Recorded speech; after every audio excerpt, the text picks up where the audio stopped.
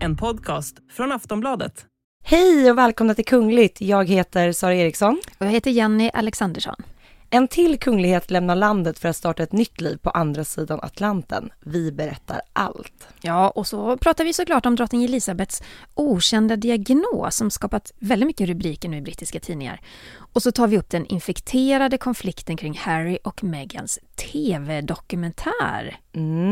Blir det nya Kardashians, Sara? Ja, det är det som väldigt många undrar nu och vi ska såklart reda ut detta.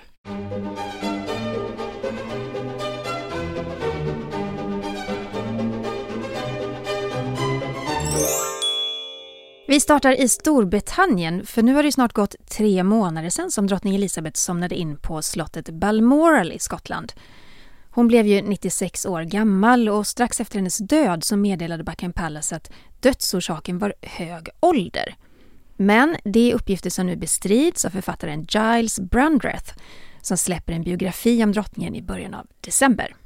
Ja, för enligt honom då så ska drottningen ha varit fullt medveten om att hon stod inför döden och att hon ska ha levt sin sista tid med svåra smärtor då orsakade av cancer i benmärgen. Alltså cancer i benmärgen, man har ju inte hört någonting om det kring drottning Elisabeth överhuvudtaget ju. Nej, det har vi inte gjort. Däremot så vet vi och vi fick ju höra att drottningen valde att ställa in många av sina offentliga åtaganden under den sista tiden i livet och att det då var på grund av att hon hade problem med rörligheten. Och det här är någonting då som författaren menar berodde just på cancer. Vi såg bland annat igen att hon under det sista halvåret hade hon ju alltid en käpp när hon gick. Hon färdades ju den här Queen-mobil. Ja, exakt, golfbilen vid några evenemang. Just det. Och när vi var på plats i London vid Platina-jubileumet så var hon ju faktiskt bara närvarande vid starten för firandet och finalen. Utöver det så var det hennes familj som fick representera henne. Så att hon var ju mestadels hemma faktiskt. Men om det beror på cancer eller inte, det vet vi inte. Men i förra veckan då så publicerades ett utdrag ur Giles Brandreths biografi som heter Elizabeth, ett intimt porträtt. Och det publicerades i brittiska tidningen Daily Mail. Och i det här utdraget så stod det bland annat så här, citat. Jag har hört att drottningen hade en form av myelom, cancer i benmärgen, vilket hade förklarat hennes plötsliga viktnedgång, tröttheten och hennes svårigheter att röra på sig, skriver Brandreth. Och det här är någonting som du säger, man har absolut inte hört någonting om det, så det här är helt nya uppgifter och det skapade ju, efter att det här utdraget publicerades så skapades ju väldigt många rubriker om detta. Det är klart att en sån här uppgift kan läcka. Så är det ju. Men vi säger i podden här, det finns ju ingenting bekräftat kring detta överhuvudtaget. Precis. Men Ian Greenshields vid Church of Scotland, han tillbringade mycket tid tillsammans med drottningen innan hon gick bort. Och i den här nya boken så gör han ett uttalande. Han säger bland annat att drottningen tog den här vetskapen om att hennes död var nära med ro. Han säger då bland annat i den här boken att hennes tro betydde mycket för henne och hon berättade att hon inte ångrar någonting i livet. Hon var så levande och så engagerad, står det bland annat. Men det jag inte förstår, för jag menar drottningen var 96 år gammal och den officiella dödsorsaken då var ju hög ålder. Men jag menar, hovet har ju ingenting på att förlora på att skriva att det var cancer, om det nu var cancer. Det spelar ju ingen roll. Nej, jag menar när hennes pappa gick bort så dog ju han av en typ av cancer och det meddelades. Alltså det visste ju folket om att det var därför han gick bort. Han gick ju också bort vid mycket yngre ålder. Men om det här nu stämmer så är det ju kanske lite märkligt att man inte valde att skriva någonting om det i och med som du nämnde Jenny. Det är ju lätt att det ändå kommer att läcka ut på något sätt. Och jag menar det är ju ingenting som på något sätt skulle påverka bilden av drottningen överhuvudtaget. Men jag tänker också på att brittiska hovet är ju lite försiktiga med diagnoser och sjukdomar. Det var ju likadant när prins William drabbades av covid-19. Ja, just det. För där mörkade man ju också, man gick aldrig ut och berättade det. Och det är ju mycket möjligt att det handlar om att både prins Charles, han var ju prins då, och var det drottningen också som har drabbats av covid då och att man inte ville liksom skapa någon oro kanske? Ja, men det var ju där en period på några veckor där alla 3 faktiskt var sjuka och då pratade man mycket om att man valde att liksom dölja just prins Williams corona när han hade det, just för att man inte skulle ifrågasätta vad händer om med alla tre blir sjuka och tronföljden. Och det var också då det var extra infekterat i hela Mexit med Harry och Meghan och sådär. Så att det var nog mycket det som var orsaken. Men som du säger, de är ju väldigt försiktiga med att dela med sig av den här typen av information. Jag tycker vi gör ett stort hopp här. Vi går över till Danmark. För ni som följer podden känner ju till att det nyligen varit ett riktigt stort bråk om titlar i Danmark. Drottning Margrethe bestämde ju att barnen till hennes yngsta son, prins Joachim, skulle bli av med sina prins- och prinsesstitlar. Och det skulle ju ske genast. Alltså det sker ju vid årsskiftet nu. Och då får de inte längre använda prins och prinsessa, utan de får då använda sina titlar greve och grevinna av Montpessat. Och det är ju titlar som de har fått av drottning Margrethes man, prins Henrik. Han kom från Frankrike och han var också då greve av Montpessat. Men det här startade ju verkligen ett jättebråk i familjen, och det visade sig att drottning Margrethe inte hade förankrat det här beslutet hos prins Joachim och hans barn. Och Joachim och hans fru Marie kritiserade drottningen i media, och det gjorde även Joachims exfru, grevinnan Alexandra, som då är mamma till äldsta sönerna, prins Nikolaj och prins Felix. Och men det här skapade ju enorma rubriker, inte bara i Danmark utan över hela världen. Och Joachim berättade att han hade inte haft någon kontakt med sin mamma under den här tiden som det här pågick. Och prinsessa Marie berättade att även då relationen med kronprins Fredrik och Mary var komplicerad. Och det verkade i alla fall på ytan som om prins Joachim och prinsessa Marie allt mer liksom puttades bort ifrån kungahuset och det offentliga livet. Ja, det kom ju fram där. Ja, det hade pågått också en längre tid. Man såg ju inte att Joachim hade lika mycket offentliga uppgifter och sådär. Men sen så la ju sig konflikten lite grann efter att prins Joachim och drottning Margrethe, de hade ju samtal kring detta. Jag tror Joachim reste till Köpenhamn till och med och pratade med sin mamma. Och efter det då så visar man upp en mer enad front. Men nu kommer då prins Joachim med ett chockerande besked. Det är nämligen så här, han och hans familj, de lämnar Frankrike där de bor. Och de flyttar till USA efter sommaren. Joachim har ju arbetat som försvarsattaché på danska ambassaden i Paris sedan 2020 tror jag. Och enligt Joachim och Marie så var ju inte det någon frivillig flytt från Danmark till Frankrike, utan den hade då initierats av drottning Margrethe. Det är ju det som har verkligen kommit fram nu i den här konflikten. För så har man ju inte tidigare uppfattat det. Nej. Utan man har liksom lagt fram det som att det här är någonting som familjen helt och hållet själva har valt. Men när hela den här sprickan blev så tydlig inom familjen så vittnade ju de om att det faktiskt är Margrethe själv som har velat liksom putta ut dem lite. Ja, och nu så flyttar ju då prins Joachim ännu längre bort från Danmark. Alltså Frankrike var ändå liksom det var ju en naturlig koppling som Joachims pappa prins Henrik är fransk och det är ju lika så hans fru Marie. Och jag menar Danmark och Frankrike, ja men det ligger ändå relativt nära sådär.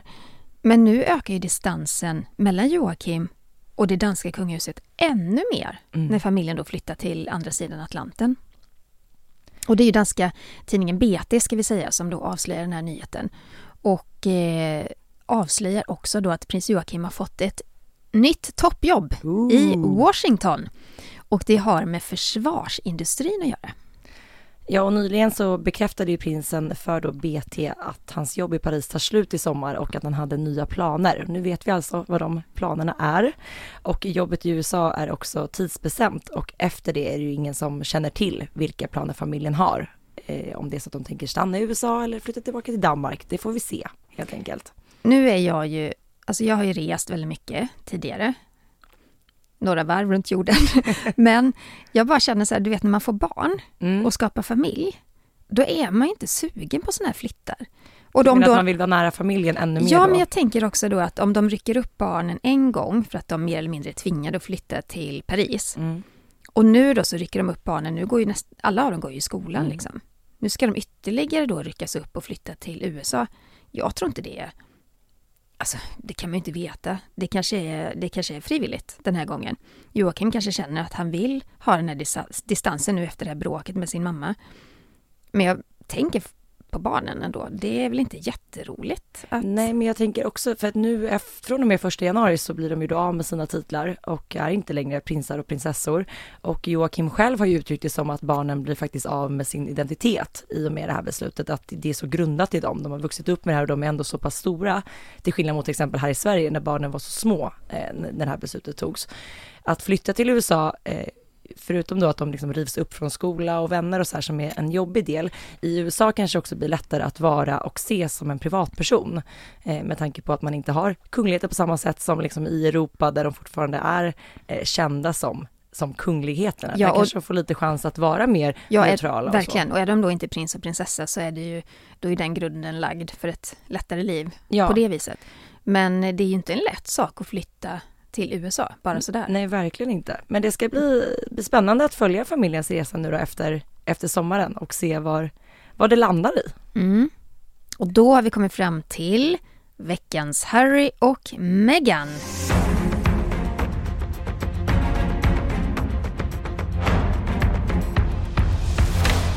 Passande när ännu en prins flyr till USA.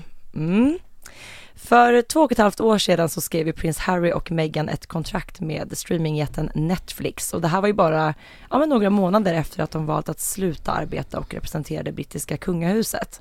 Och vi vet ju att Netflix följt paret under en lång tid för att dokumentera deras liv, och vid drottning Elizabeths platinajubileum så blev ju faktiskt hela filmteamet portade och inte fick då filma på plats.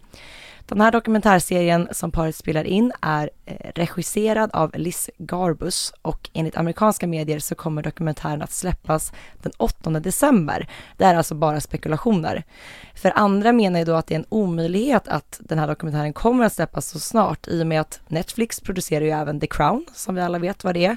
Och man vill då inte att hypen kring The Crown-serien ska krocka med den här stora dokumentären som man tror liksom kommer släppas som en bomb.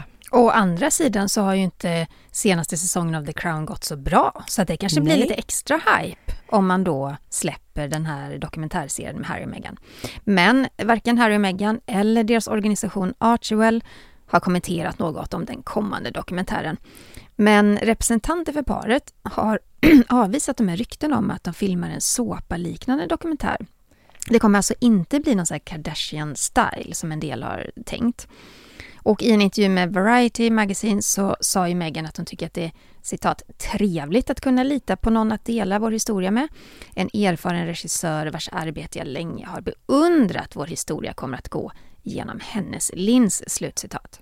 Och många medier skriver ju om och spekulerar i att den här dokumentären inte kommer att fokusera på hur paret lämnade kungahuset, för det är ju vad många har trott att den kommer att handla om, och det är ju någonting vi också har pratat om, att man var ganska övertygad om att de vill ge sin berättelse om vad som faktiskt orsakade att de valde att dra sig ur det brittiska kungahuset.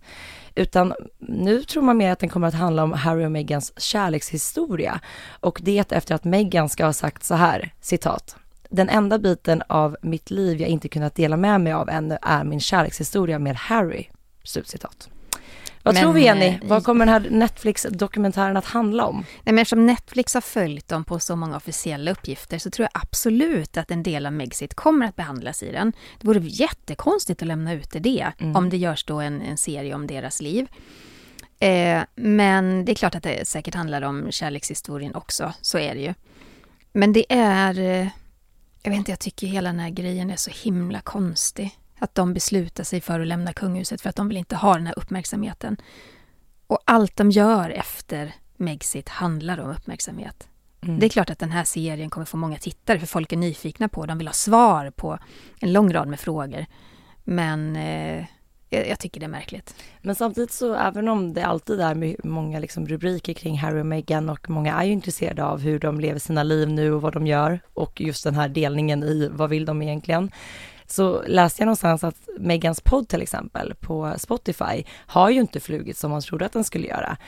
Och likaså då pratar man lite om hur den här dokumentären kommer att landa. Kanske att den här extrema hypen som har funnits i nu i alla fall 2 år tillbaka sedan de lämnade, den kanske faktiskt börjar svalna lite. Man har hört storyn så pass många gånger. Kan det vara så? Det tror jag absolut. Och jag tänker också på Harrys bok som ska komma nu snart. Det är lite så signifikant att jag tror det är 3-4 böcker som har släppts om Harry och Meghan. redan. Så man är mätt på den här storyn. Och man tänker, eller jag tänker, vad kan Harrys bok ge mer än det vi redan har hört? Jo, hans synvinkel möjligtvis, men jag tror att många av de här, alltså den här boken kommer vara tillrättalagd. Jag tror faktiskt att den här serien kommer vara tillrättalagd också. Det kommer inte vara några stora avslöjanden för att de har blivit lite spooked av drottning Elisabeths död. De vill inte stöta sig med kung Charles mer än vad de har gjort. Nej, det är verkligen det. Man har ju pratat om den här boken som att det här blir någonting stort. Och sen kom ju uppgifter om att efter drottningens död att Harry ville liksom ändra vissa delar i boken. Jag tror man liksom marknadsför den som den boken, men jag tror inte att vi kommer få ta del av det. Nej, men på tal om Meghans podd. Jag lyssnade lite så här snabbt på senaste avsnittet. Jag tycker att hennes podd är ganska tråkig. Det kommer ingen nytt där och det är väldigt mycket plattityder och sådär. Den heter ju Archetypes och faktum är att senaste avsnittet faktiskt innehöll i alla fall ett litet avslöjande som jag tänker lyfta. För att en av gästerna är tv-producenten Andy Cohen. Och han har ju producerat flera av de här Housewife-serierna, du vet. The Real Housewives of Miami eller Kalifornien eller allt vad det heter. Det är väldigt mycket drama-serier. Jättemycket. De bråkar väl mest hela tiden. Reality-drama, ja. Men nu visar det sig när Meghan och Andy då sitter och pratar i podden att Meghan säger då att hon faktiskt har träffat honom vid 2 tidigare tillfällen. Och varje gång hon har gjort det så har hon visat sig intresserad av att vara med i en sån här Housewife-serie. Och det här var ju innan hon blev offentlig med prins Harry. Och Andy Cohen, han säger att han skäms jättemycket då i podden. För att han har ju då sagt nej till Meghan. Och så menar han att det kan vara det största misstag han har gjort i sin karriär. För tänk om hon hade varit med i en Housewife-serie och att hon sen då blev kunglig. Men vi lyssnar lite på när Meghan berättar varför hon slutade titta på The Real Housewives. I guess the $1 million question is, do you still watch The Housewives? This is what we've been dying to know. Well, I will tell you the truth. I stopped watching The Housewives when my life had its own level of drama that I stopped craving other people's. Yeah, I get why it was such a huge part of pop culture. And when it began, because you began with Orange County, and I'm from California, at least it felt remotely like a world that I knew, but still felt so foreign. Yeah. But I mean, I would say almost every one of my friends still watches it. And I go, why are you watching that? There's so much drama. And it's because it's entertainment. It's entertaining to them. And it's also, I think it's so familiar because it's been on for so long. You've created an empire. Ja, men hon säger här att hon slutade följa tv-serien när hon fick för mycket drama i sitt eget liv. Och hon behöver inte se andra människors drama längre. Och hon säger även att nästan alla hennes vänner följer serien och att hon inte kan förstå det. Det är lite så här taskigt att säga tycker jag i en podd där hon då bjudit in producenten till det här. Till hela serien. Ja, hon kunde väl ändå nöjt sig med att säga att jag tittar inte på det längre. Men jag har vänner som gör det. Men tänk vilken grej det hade varit om allt, låt säga att hon hade varit med i några säsonger som så, ja men i Hollywood eller vad de nu är. De är väl olika delstater i USA antar jag. Och sen att allt det fanns kvar den dagen hon träffade Harry. Jag menar, det räcker ju med hennes skådespelarkarriär och allt det här som man gärna plockar upp och återkommer till. Tänk om vi hade sett henne igen några säsonger av The Real Housewives. Tror du att hon hade gift sig med Harry då? Om hon hade varit ett sånt här riktigt dokusåpa-drama? Gud, det är svårt att säga. Spännande tanke. Jag menar, här i Sverige, prinsessa Sofia var med i Paradise Hotel. Det känns ändå relativt oskyldigt. Det var så många år tillbaka innan hon liksom träffade prinsen. Men om Meghan hade, du vet, jag har ju sett lite av de här serierna. Det är väldigt mycket skrik, bråk, drama, konflikter och väldigt så här personligt också. Jag har jättesvårt att se att en sån, om hon hade varit med där, att hon hade kunnat gifta in sig i kungahuset. Ja, det tror jag också. Men jag hade velat veta exakt vilka år det var hon liksom var på honom om att hon ville vara med. Ja. Det måste ju ha varit under hennes liksom skådespelarkarriär när hon var i det ropet, tänker jag. Ja, det var det ju. Ja, spännande. Bra avslöjande du fångade upp där i podden, Jenny. Vi tar en liten paus, men vi är snart tillbaka och då ska vi prata om kritiken mot en annan tv-serie. Nu är vi tillbaka och vi ska prata om The Crown. Ja. Denna serie som många av er som lyssnar tittar på. Vi pratade ju faktiskt om den nya säsongen nu innan vi började spela in podden. Och vi är väl ganska överens om att vi inte är helt nöjda med den senaste säsongen. Nej, men jag har kommit till avsnitt 3. Orkar inte titta mer. Det säger en del, tycker jag. Alltså om man fastnar. Och jag har ändå älskat The Crown innan. Nej, jag håller med. Jag har sett hela, men det är absolut den sämsta säsongen av alla 5. Vår producent Jenny Ågren säger samma sak. Ja. Hon har dock tittat på hela. Det har hon gjort. Men vi ska prata om Lady Anne Glenconner. Hon är 90 år gammal och hon var prinsessan Margarets hovdam under många år. Och hon stod kungafamiljen nära ända sedan sin uppväxt, ända sedan hon var liten. Hennes familj stod ju liksom kungafamiljen nära. Jag tror till och med hennes mamma och pappa jobbade för kungahuset. Ja, men de har ju verkligen så här, om man tittar på släktbandet så är det inte bara hon som har varit nära, utan det har liksom nästan gått generationer. Så att de har alltid stått brittiska kungafamiljen väldigt nära. Och efter prinsessan Margarets död 2002 så var hon fortsatt vän då med drottning Elisabeth. Och jag måste tipsa om en bok som ni bara måste läsa. Lady Anne Glenconner har skrivit Lady in Waiting. Jag har läst den på engelska, jag vet inte om det finns någon översättning, men den är väl värd att läsa. Hon har ett språk som är väldigt överklass, väldigt stramt och tillbakahållet, men hon beskriver så otroligt bra hur livet nära kungafamiljen ser ut och relationen till Margaret och allt hon är med om. De är med om helt crazy banana saker. Ger de många så detaljer som är riktiga sådana bakom kulisserna-känsla? Ja, det gör hon. Men utan att skandalisera Margaret. Såklart. Däremot så är hon väldigt öppen med att den här mannen hon gifte sig med och som hon höll fast vid hela sitt liv, han var totalt galen. Alltså totales galen.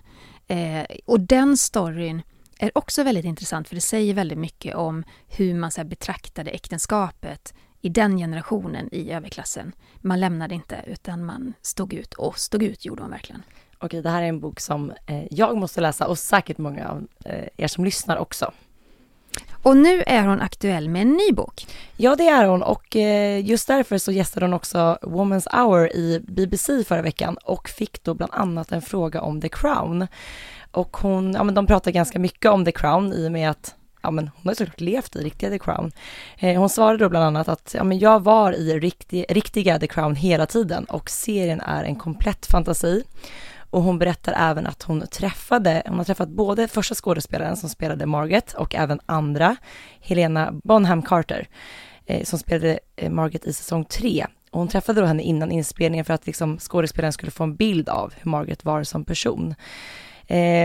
Men hon säger också att hon blev väldigt besviken på hur de valde att göra Margaret i serien.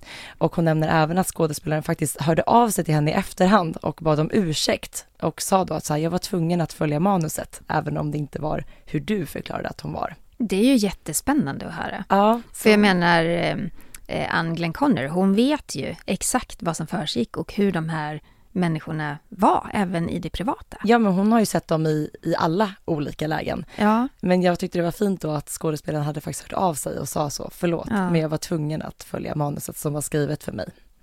Ja, och Anne Glenconner, hon nämner bland annat en scen som utspelar sig i USA. Där Margaret då i säsong 3 tävlar med USAs president Lyndon B. Johnson om vem som kan komma på den snuskigaste limericken. Ja, ni vet limerick, det är den där skämtversen, irländska. Ja. Ja. Och Anne Glenconner bara klämmer i med att nej, men det är såklart hon inte gjorde. Nej. Och jag kommer ihåg den scenen, den var ganska härlig och rolig. Och jag hade kunnat tänka mig att såklart att Margaret nog... Ja, men visst, man tänker att hon är lite så här vass, eller var väldigt vass och rivig. Men där satte hon ner foten att såklart hon inte gjorde det. Och hon säger också själv, jag var själv med på den här resan. Jag såg allting. Jag tycker också vi ska lyssna lite på vad Anne svarade på frågan. Hon får frågan så här, är det inte märkligt för dig att se The Crown som ändå har varit en del av kungahuset? Vi lyssnar på vad hon svarade. And it's so, I mean, I don't watch The Crown now because it just makes me so angry. And it's so unfair on members of the royal family. You know, when poor Prince Philip, they accused him in The Crown that his sister died because he did something. Well, I mean, that was completely untrue. And I think to say something like that about people is terribly hurting.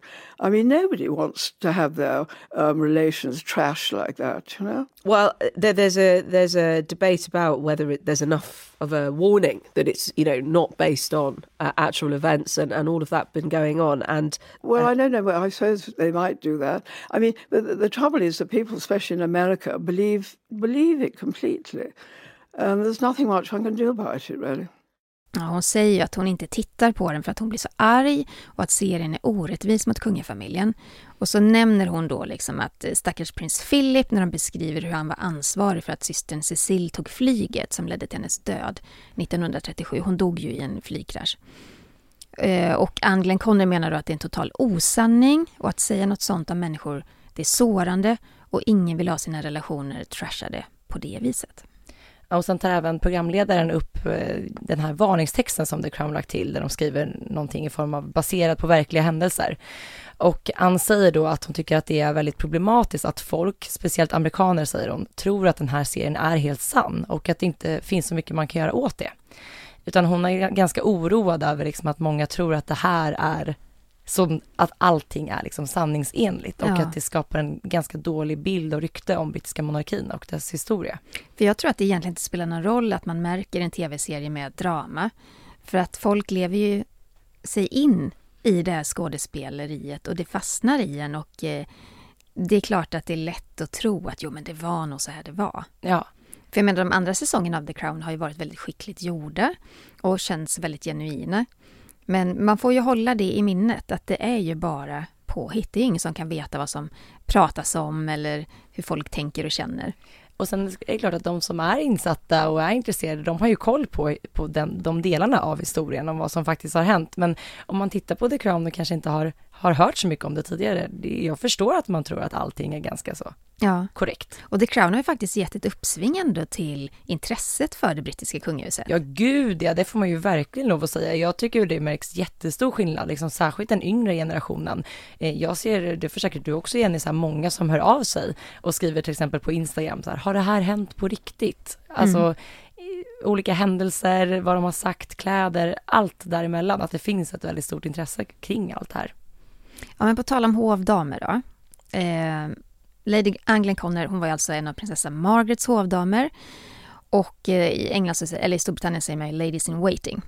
Det är en tradition som sträcker sig långt tillbaka i tiden. Så är det ju de flesta kungliga monarkier. Men nu rapporterar flera brittiska medier att kung Charles hustru då, drottning Camilla, hon vill skrota de här titlarna, ladies in waiting. Istället då så vill hon ha 6 nära vänner. Och deras titlar ska då vara Queen Companions. Ja, och det här tror man då är ett i alla försök att nu modernisera brittiska hovet. Både kung Charles och drottning Camilla har ju uttryckt en önskan om att modernisera brittiska kungahuset och att det här beslutet då ska vara ytterligare ett steg i rätt riktning. Ja, och Queens Companions, de kommer ändå ha roll, alltså samma roll som hovdamerna har idag. Men de förväntas inte jobba då med administration eller svara på brev och ta hand om sånt där. Utan de ska mer följa drottningen när hon genomför olika publika evenemang. Men det känns ju som att det ändå är samma typ alltså det är exakt av samma upplägg, ja. Fast man då i sådana fall döper om dem. Är det för att man vill sätta en modernare titel för att man tycker att hovdam känns förlegat? Eller jag förstår inte riktigt. Hon är fortfarande uppenbarligen i... Det är skillnad också om man hade gått ut och sagt så här: jag behöver inte ha 6 stycken hovdamer, utan jag väljer ut en. Det räcker för mig. Det hade ju varit ett ganska bra sätt i att skala på omkostnader och liksom allt sånt. Och stackars den hovdamen, den får ju jobba ihjäl sig. men jag bara tänker att jag tror inte att en titel förändrar någonting i grunden. Nej. Och på något sätt så ska ju kungahusen också förvalta traditioner och hålla fast vid traditioner. Och att benämna en person Lady in Waiting eller Queen Companion, det är faktiskt bara löjligt, måste jag säga. Ja, men Behåll de gamla titlarna. Jag tror att det här är verkligen en utmaning nu för kung Charles. Han är ju så himla mån nu om att modernisera. Men samtidigt så är ju en jättestor del av en monarki att behålla traditioner. Ja. Så att här står det nog mycket i olika vägskäl och måste överväga ordentligt vad som är rätt val att göra. Men kung Charles, han har gjort en fin gest i alla fall, tycker jag, kring hovdamer. Och det är ju så att de hovdamer som tjänade drottning Elisabeth hennes sista tid, eller ganska lång tid, för hon behöll ju många under lång tid, de ska faktiskt få fortsätta jobba i hovet. I vanliga fall i Storbritannien så blir liksom personal som hör till då en regent som har avlidit, de blir av med sina tjänster. De får söka om tjänster kanske kring den nya regenten eller bara avsluta sin tjänst. Men det här är ju en fin gest för att Charles vill belöna dem efter lång och trogen tjänst. De ska nu kallas, nu har vi en ny titel Sara, de ska kallas Ladies of the Household. Många nya titlar nu som man tycker känns modernare av någon anledning. Jag är inte helt med dem där.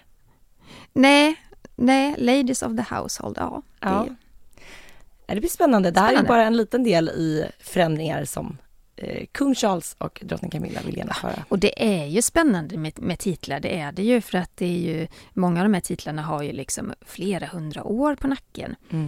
Och vi kan prata lite om prins Edwards titel tycker jag. Ja, vi pratade ju om den mycket förra veckan, men det känns inte som att vi är riktigt klara där.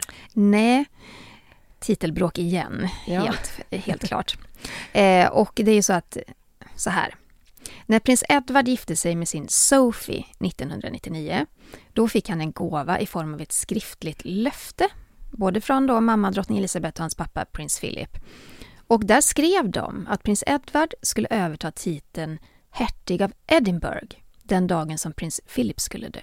För det var ju prins Philip som hade då hertig av Edinburgh som sin titel. Ja, precis. Och det här är en väldigt ärofylld titel med otroligt så här gamla anor, och det är endast 7 kungligheter nära tronen som har fått bära den här titeln. Och när prins Philip dog så övergick den ju till kung Charles, men sedan han blev kung så använde ju inte han den här titeln. Och nu rapporterar Daily Mail att kungen har tagit ett beslut, nämligen att hans bror Edward då inte kommer att få ta över den här titeln som han faktiskt har blivit lovad. Utan att den ska istället gå i arv till någon annan, tror man. Ja, man tror då, enligt tidningens källor så tror man att, man är säker då på att titeln ska gå till prinsessan Charlotte istället. För hon är den första kvinnliga kungligheten i tronföljden sedan drottning Elizabeth då införde lika rättigheter för män och kvinnor i tronföljden. Och det här ska ju också handla om att kung Charles vill slimma ner kungahuset, så som många andra monarkier gör i Europa nu. Han vill minska på antalet titlar och han vill minska på antalet medlemmar av kungahuset. Och då passar det ju såklart inte att skänka bort en tjusig titel till sin lillebror, för det skulle ge fel signaler. Men det pågår ju då diskussioner huruvida prins Edward ska få en annan titel som plåster på såren eller helt enkelt vara utan. Det är också så att skulle prins Edward som lovat då få ta över titeln, så skulle den sedan gå i arv till hans son. Och då pratar vi ytterligare en gren som blir väldigt långt ifrån tronen, och det är precis det man inte vill längre. Å andra sidan är ju prins Edward och grevinnan Sophie kanske de som faktiskt representerar brittiska kungahuset allra mest. Alltså i andra sammanhang, till exempel vi har haft så kungliga bröllop här i Sverige, då är det de som har varit på plats. Alltså de har ju verkligen fyllt sin funktion fast de står så långt ifrån kronan. Men sen att det kanske inte, man inte vet ska gå vidare till hans barn för att det blir för långt. Så kan det ju vara. Ja, och 99 då när de fick det här skriftliga löftet, det är klart att då såg ju tronföljden annorlunda ut och Edward var närmare tronen. Men jag kan tycka att det är oerhört taskigt att ta tillbaka ett skriftligt löfte och någonting som prins Edward kanske gått och väntat på och som han liksom känner att ja, men det här är ju min titel. Nej, nu får han den inte. Man pratar ju också mycket om att just för att han fick det här löftet från sina föräldrar så gick han också med på att hans barn inte skulle få några titlar vid födseln, utan att han visste då att den ändå var säkrad i och med att han skulle tilldelas titeln och att den senare skulle gå i arv. Så att det är väl absolut ett svek. Det är väl inte schysst? Nej, jag tycker inte det. Om det nu stämmer då, vi får se. Men det är ju så att kung Charles, han har ju sista ordet kring de här titlarna. Han kan ju göra lite som han vill där. Men också känslan då ifall att Edward gärna vill tilldelas den här, att hans bror nu sitter på den och inte ens vill använda den. Det blir också en konstig grej. Jättekonstigt.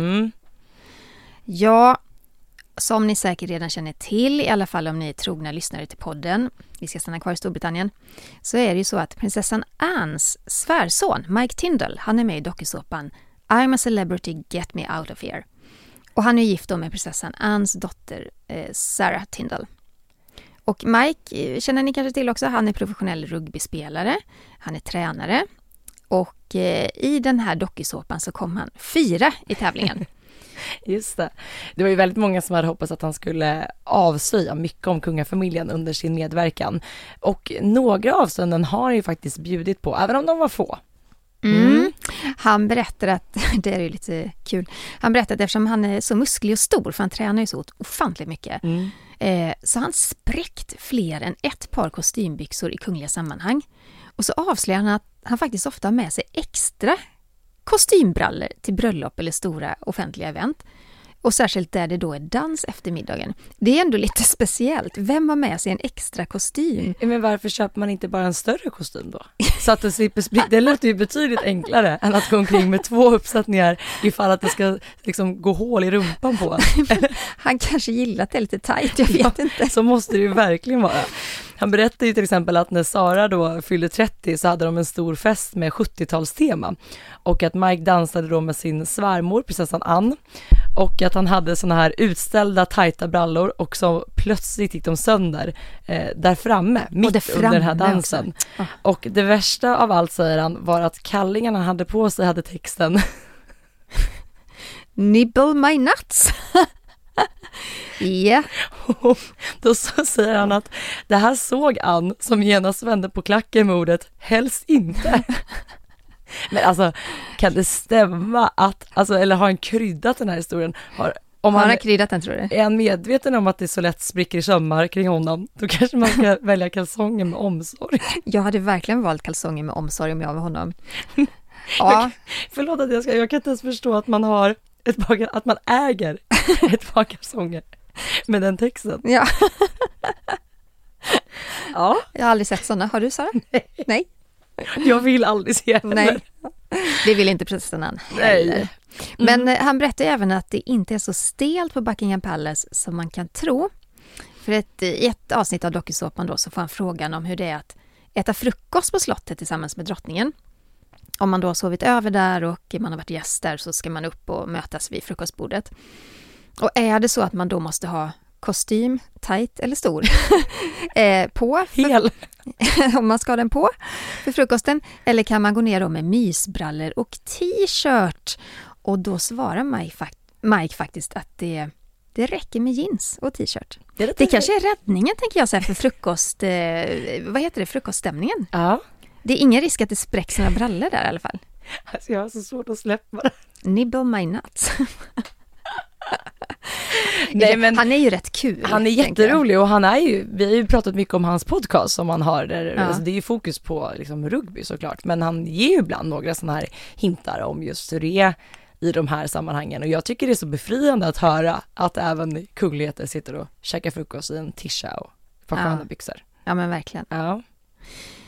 Men vi måste ju prata om julen, Sara. Ja, det måste vi göra. Förra veckan så pratade vi om hur brittiska kungafamiljen kommer att fira jul i år. För första gången så är det ju kung Charles som kommer att stå värd för det kungliga julfirandet på Sandringham. Och enligt The Sun då så kommer Sara Ferguson, alltså Fergie, för första gången på 30 år att fira tillsammans med kungafamiljen. Sedan hon och prins Andrew separerade 1992 så har ju hon faktiskt firat jul utan kungafamiljen. Men enligt en källa då på Sandringham så kommer hon att fira jul tillsammans med familjen i år. Men jag undrar om det har något att göra då med drottning Elisabeth, för det måste ju varit hon då som bestämt att Sara inte får fira med resten av familjen. Jag läste lite olika artiklar om det här, och det var många som menade, du vet inte vi om det här är sant, men man spekulerade mycket i att det faktiskt var prins Philip som hade satt ner foten att hon inte fick fira med kungafamiljen efter att de valde att separera. Ja, men han var ju rasande över de här bilderna. Exakt. När Sara Ferguson blev sugen på tårna av en älskare. Och det var i samband med separationen och skilsmässan där ju. Ja. Oj, vad han var. Ja, så att det kan ha varit så att det satte lite stopp för julfirande med familjen. Men nu verkar det då som att kung Charles välkomnar henne till ja, men det slottet. Är väl fint ändå, tycker jag. Och vi måste också prata om det danska julfirandet. För efter det här titelbråket har det varit ganska infekterat mellan familjemedlemmarna, speciellt Margrethe och sonen Joakim. Och vi ställde oss frågan, hur blir stämningen egentligen vid julbordet i Danmark? Det är ju så här att det kom ett offentligt uttalande kring julen ifrån danska hovet. Och det visar sig att kronprins Fredrik och Mary, de åker ju till Australien. För där har ju Mary släktingar. De ska fira jul där då med alla barnen. Och det är ju ett visst antal år sedan de var där på grund av pandemin och allt annat. Och sen visade det sig också att prins Joakim och Marie och alla barnen, de reser också utomlands. Så båda två kommer att fira julen utomlands, inte i Danmark. Det betyder alltså att drottning Margrethe, 82 år, firar julen utan sina barn. Det tycker jag känns lite sorgligt. Faktiskt. Ja, men lite sorgligt. Och det stod att hon skulle fira med vänner eller något sånt där liknande. Och det stod ju också då att prins Joachim och Marie sedan länge hade planerat den här utlandsjulen. I beg your pardon. Jag är inte så säker på att det verkligen stämmer. Det känns, alltså, vad vet jag? Det här är min spekulation. Håll till godo. Det är väl ganska så lägligt att om det nu finns en spricka i familjen efter det här stora offentliga bråket, att man väljer att fira på varsitt håll. Det är inga konstigheter, men det stod verkligen uttalat i meddelandet att det var en planerad utlandsresa. Det är det här jag gillar väldigt mycket med både danska och norska kungahuset, just att de är så, ja men de delar med sig av informationen. Då slipper man spekulera så mycket. Alltså så det här är det som gäller inför julen nu, till exempel. Fast alla spekulerar ju nu om den här utlandsresan verkligen är något som var planerat innan bråket eller uppkom efter den här konflikten. Men kunde inte Mary och Fredrik ha stannat i Danmark då och firat med mamma och bjudit dit sin släkt, eller Marys släkt? Alltså jag hade nog verkligen sett till att det blir en enad jul där alla familjemedlemmar är välkomna. Speciellt eftersom drottning Margrethe faktiskt uteslutit 4 barnbarn från det kungliga huset. Skulle det inte vara bra ändå att samla hela familjen? Verkligen så ha en lugn, skön jul. Prata igenom saker om man behöver prata igenom saker. Men ändå så här visa att ja, men vi är en familj. Vi kommer alltid vara en familj. Så hade jag tänkt. Ja men verkligen. Nu sänder det här ut ytterligare signaler på alltså att det är en splittrad familj. Ja, att det inte är så bra. Ja. God stämning. Samtidigt så tänker jag, finns det en konflikt i familjen, inte fasiken ska man tvingas. Alltså om man känner så starkt att nej men nu är det nog, då ska man ju inte tvinga sig att fira heller liksom. Nej. Ja, nej, vi får se hur julen blir för danska drottningen, men förmodligen, jag antar då att kronprins Fredrik och kronprinsessa Mary kommer hem i alla fall till nyårstaffeln. Det får vi hoppas. Som det är en vecka senare. Ja. Så då får de väl kanske fira jul lite senare i år helt enkelt. Så är det. Vi ska gå in på lyssnarfrågor, för det har faktiskt trillat in en hel del. Här är en fråga för Anna, det passar dig Sara. Okej. Hej på er, jag har en fråga till podden. Kommer Camilla få bära tiaror som drottning Elisabeth hade? Ja, vi såg ju det faktiskt nu redan vid statsbesöket ifrån Sydafrika. Den här banketten då som hölls på kvällen, den här festliga middagen. Då bar Camilla ett diadem som tidigare burits av drottning Elisabeth. Och jag tror att vi kommer se, jag tror att man tar nog lite lugnt med, man kanske inte bär de här praktpjäserna det första man gör. Men jag tror absolut att vi kommer se Camilla bära allt fler diadem som har burits av drottning Elisabeth. Nu kommer en fråga ifrån Maria. Hej och tack för en bra podd. Tack Maria. Tack. Jag har en fråga gällande statsbesöket i Jordanien. Jenny pratade förra veckan om att hon åkte bilkortege med kungaparet. Var det samma sak med flyget? Att kungahuset såg till att alla journalister kom ner och fram till sina hotell ordentligt? Men det här är en delikat fråga. Men visst. Det här är verkligen bakom kulisserna. Nej men så här är det. Det beror ju på vilket land man har statsbesök i. Jordanien säger trafiksituationen fruktansvärd. Det var nämligen så här, när vi landade i Amman, i huvudstaden, då hade ju liksom svenska UD ordnat för oss så att en person ifrån det jordanska hovet kom och mötte oss och tog oss igenom tullen och passkontrollen och så vidare. Och det var nog himla tur. För du vet, all den utrustning vi hade i form av kameror och teknik och sändare och sådär, det är jag väldigt glad över att vi slapp liksom fastna i de här jättelånga köerna och liksom bli ifrågasatta. Det var ju lite svårare då när vi skulle resa hem. Okej, då var det inte riktigt på samma sätt. Nej, för det jordanska hovet hade då ordnat en minibuss till oss. För då var det var jag, fotograf Jerker Ivarsson, och det var det här härliga teamet från TV4, Ranja och Johan, som skulle hem. Och sen var det då de här underbara människorna från svenska UD som också skulle hem. Men då var det så här att vi då i pressen fastnade totalt. Ja. Alltså det var ju verkligen så här. Då skulle vi föra ut all den här tekniken ur landet, och det kan man ju tycka, vi har fått tillstånd att föra in den, men det var totalt stopp att komma igenom. Det var svårt alltså? Nej, men du vet, de stoppade oss direkt så här. Det var flera män som kom där och bara, nej men det här, vi har inga listor på det här, vi har inte, och då försökte vi liksom förklara, men vi har liksom varit här och jobbat med jordanska hovet och de bara, nej, men det här, du vet, det blir så mycket administration med en gång och det blir krångel och hitan och ditan och sen är det väldigt hierarkiskt där, så att någon kallar på en högre chef som kallar på en högre chef och så vidare. Det känns som det är ganska så tidskrävande. Ja, vi tänkte så här, kommer vi ens hinna med vår flight? Ja. Men till slut då, Ranja talar ju lite arabiska, det är vi evigt tacksamma för. Och dessutom är hon en väldigt karismatisk kvinna, så att jag tror också att de här säkerhetskillarna tyckte hon var fantastisk. Och, tur att ni hade med henne där. Ja, och vår svenska kontakt på UD, Boe Lindberg, hon är ett under av härlighet. Hon mejlade ju genast då dokument, alltså officiella dokument som visade att vi var där liksom på uppdrag. Så vi kom igenom tack vare ni hann med flyget? Vi hann med flyget. Ja. Men just det med att liksom åka i kortege också, det är man tacksam för vid sådana här stora besök, för att då stänger de av vägarna och håller undan trafiken så man kan bara köra. Åker man inte i kortegen, men då är man körd. Typ en omöjlighet att ta sig fram dit man ska. liksom stoppas i trafiken liksom. Så på så sätt var det ju bra upplagt att ni kunde åka med den. Det är Ja. alltid så spännande att höra liksom de här riktiga bakom kulisserna. Ja, jag är så arbetsskadad, jag tänker inte på det, men ni får gärna fråga. Alltså då, jag berättar gärna. Bra. Nu har jag fått en fråga ifrån Mira.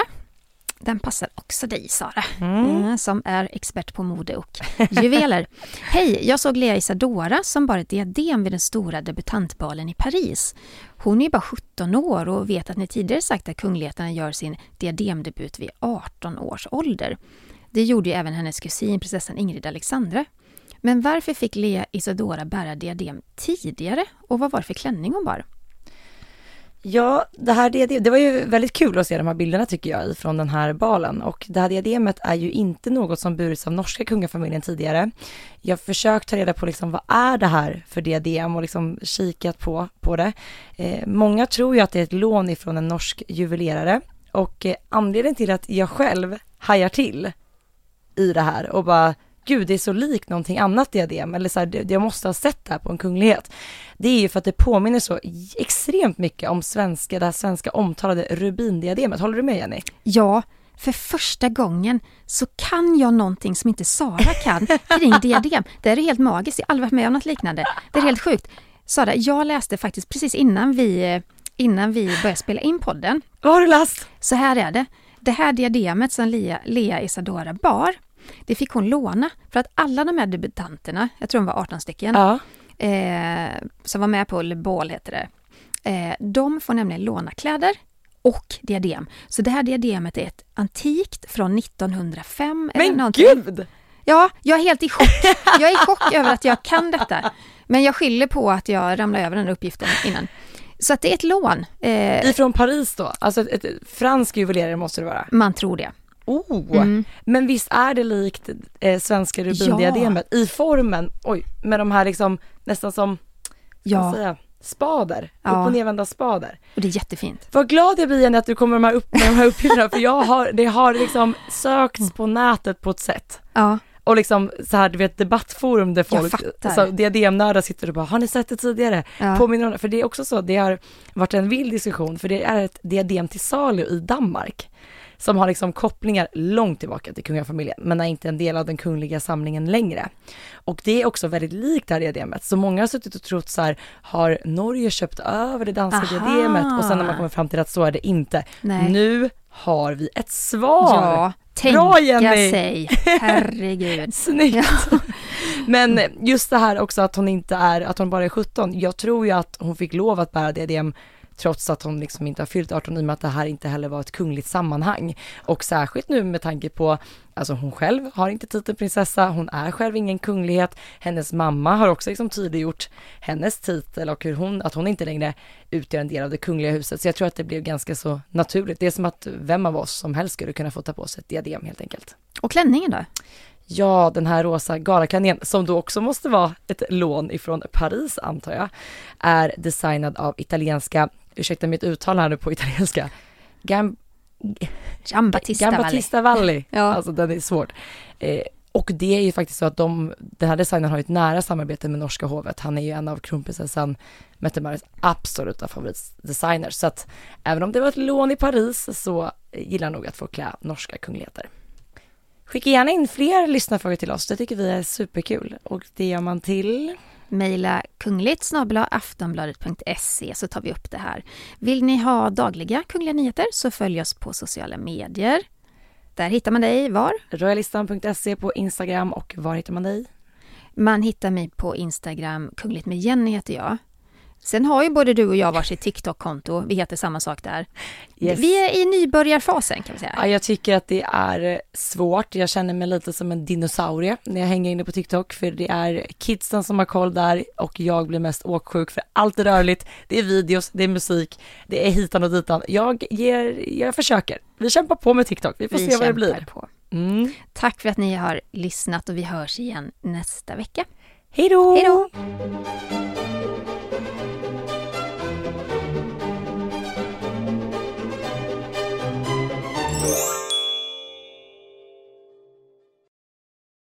Du har lyssnat på en podcast från Aftonbladet. Ansvarig utgivare är Lena K. Samuelsson.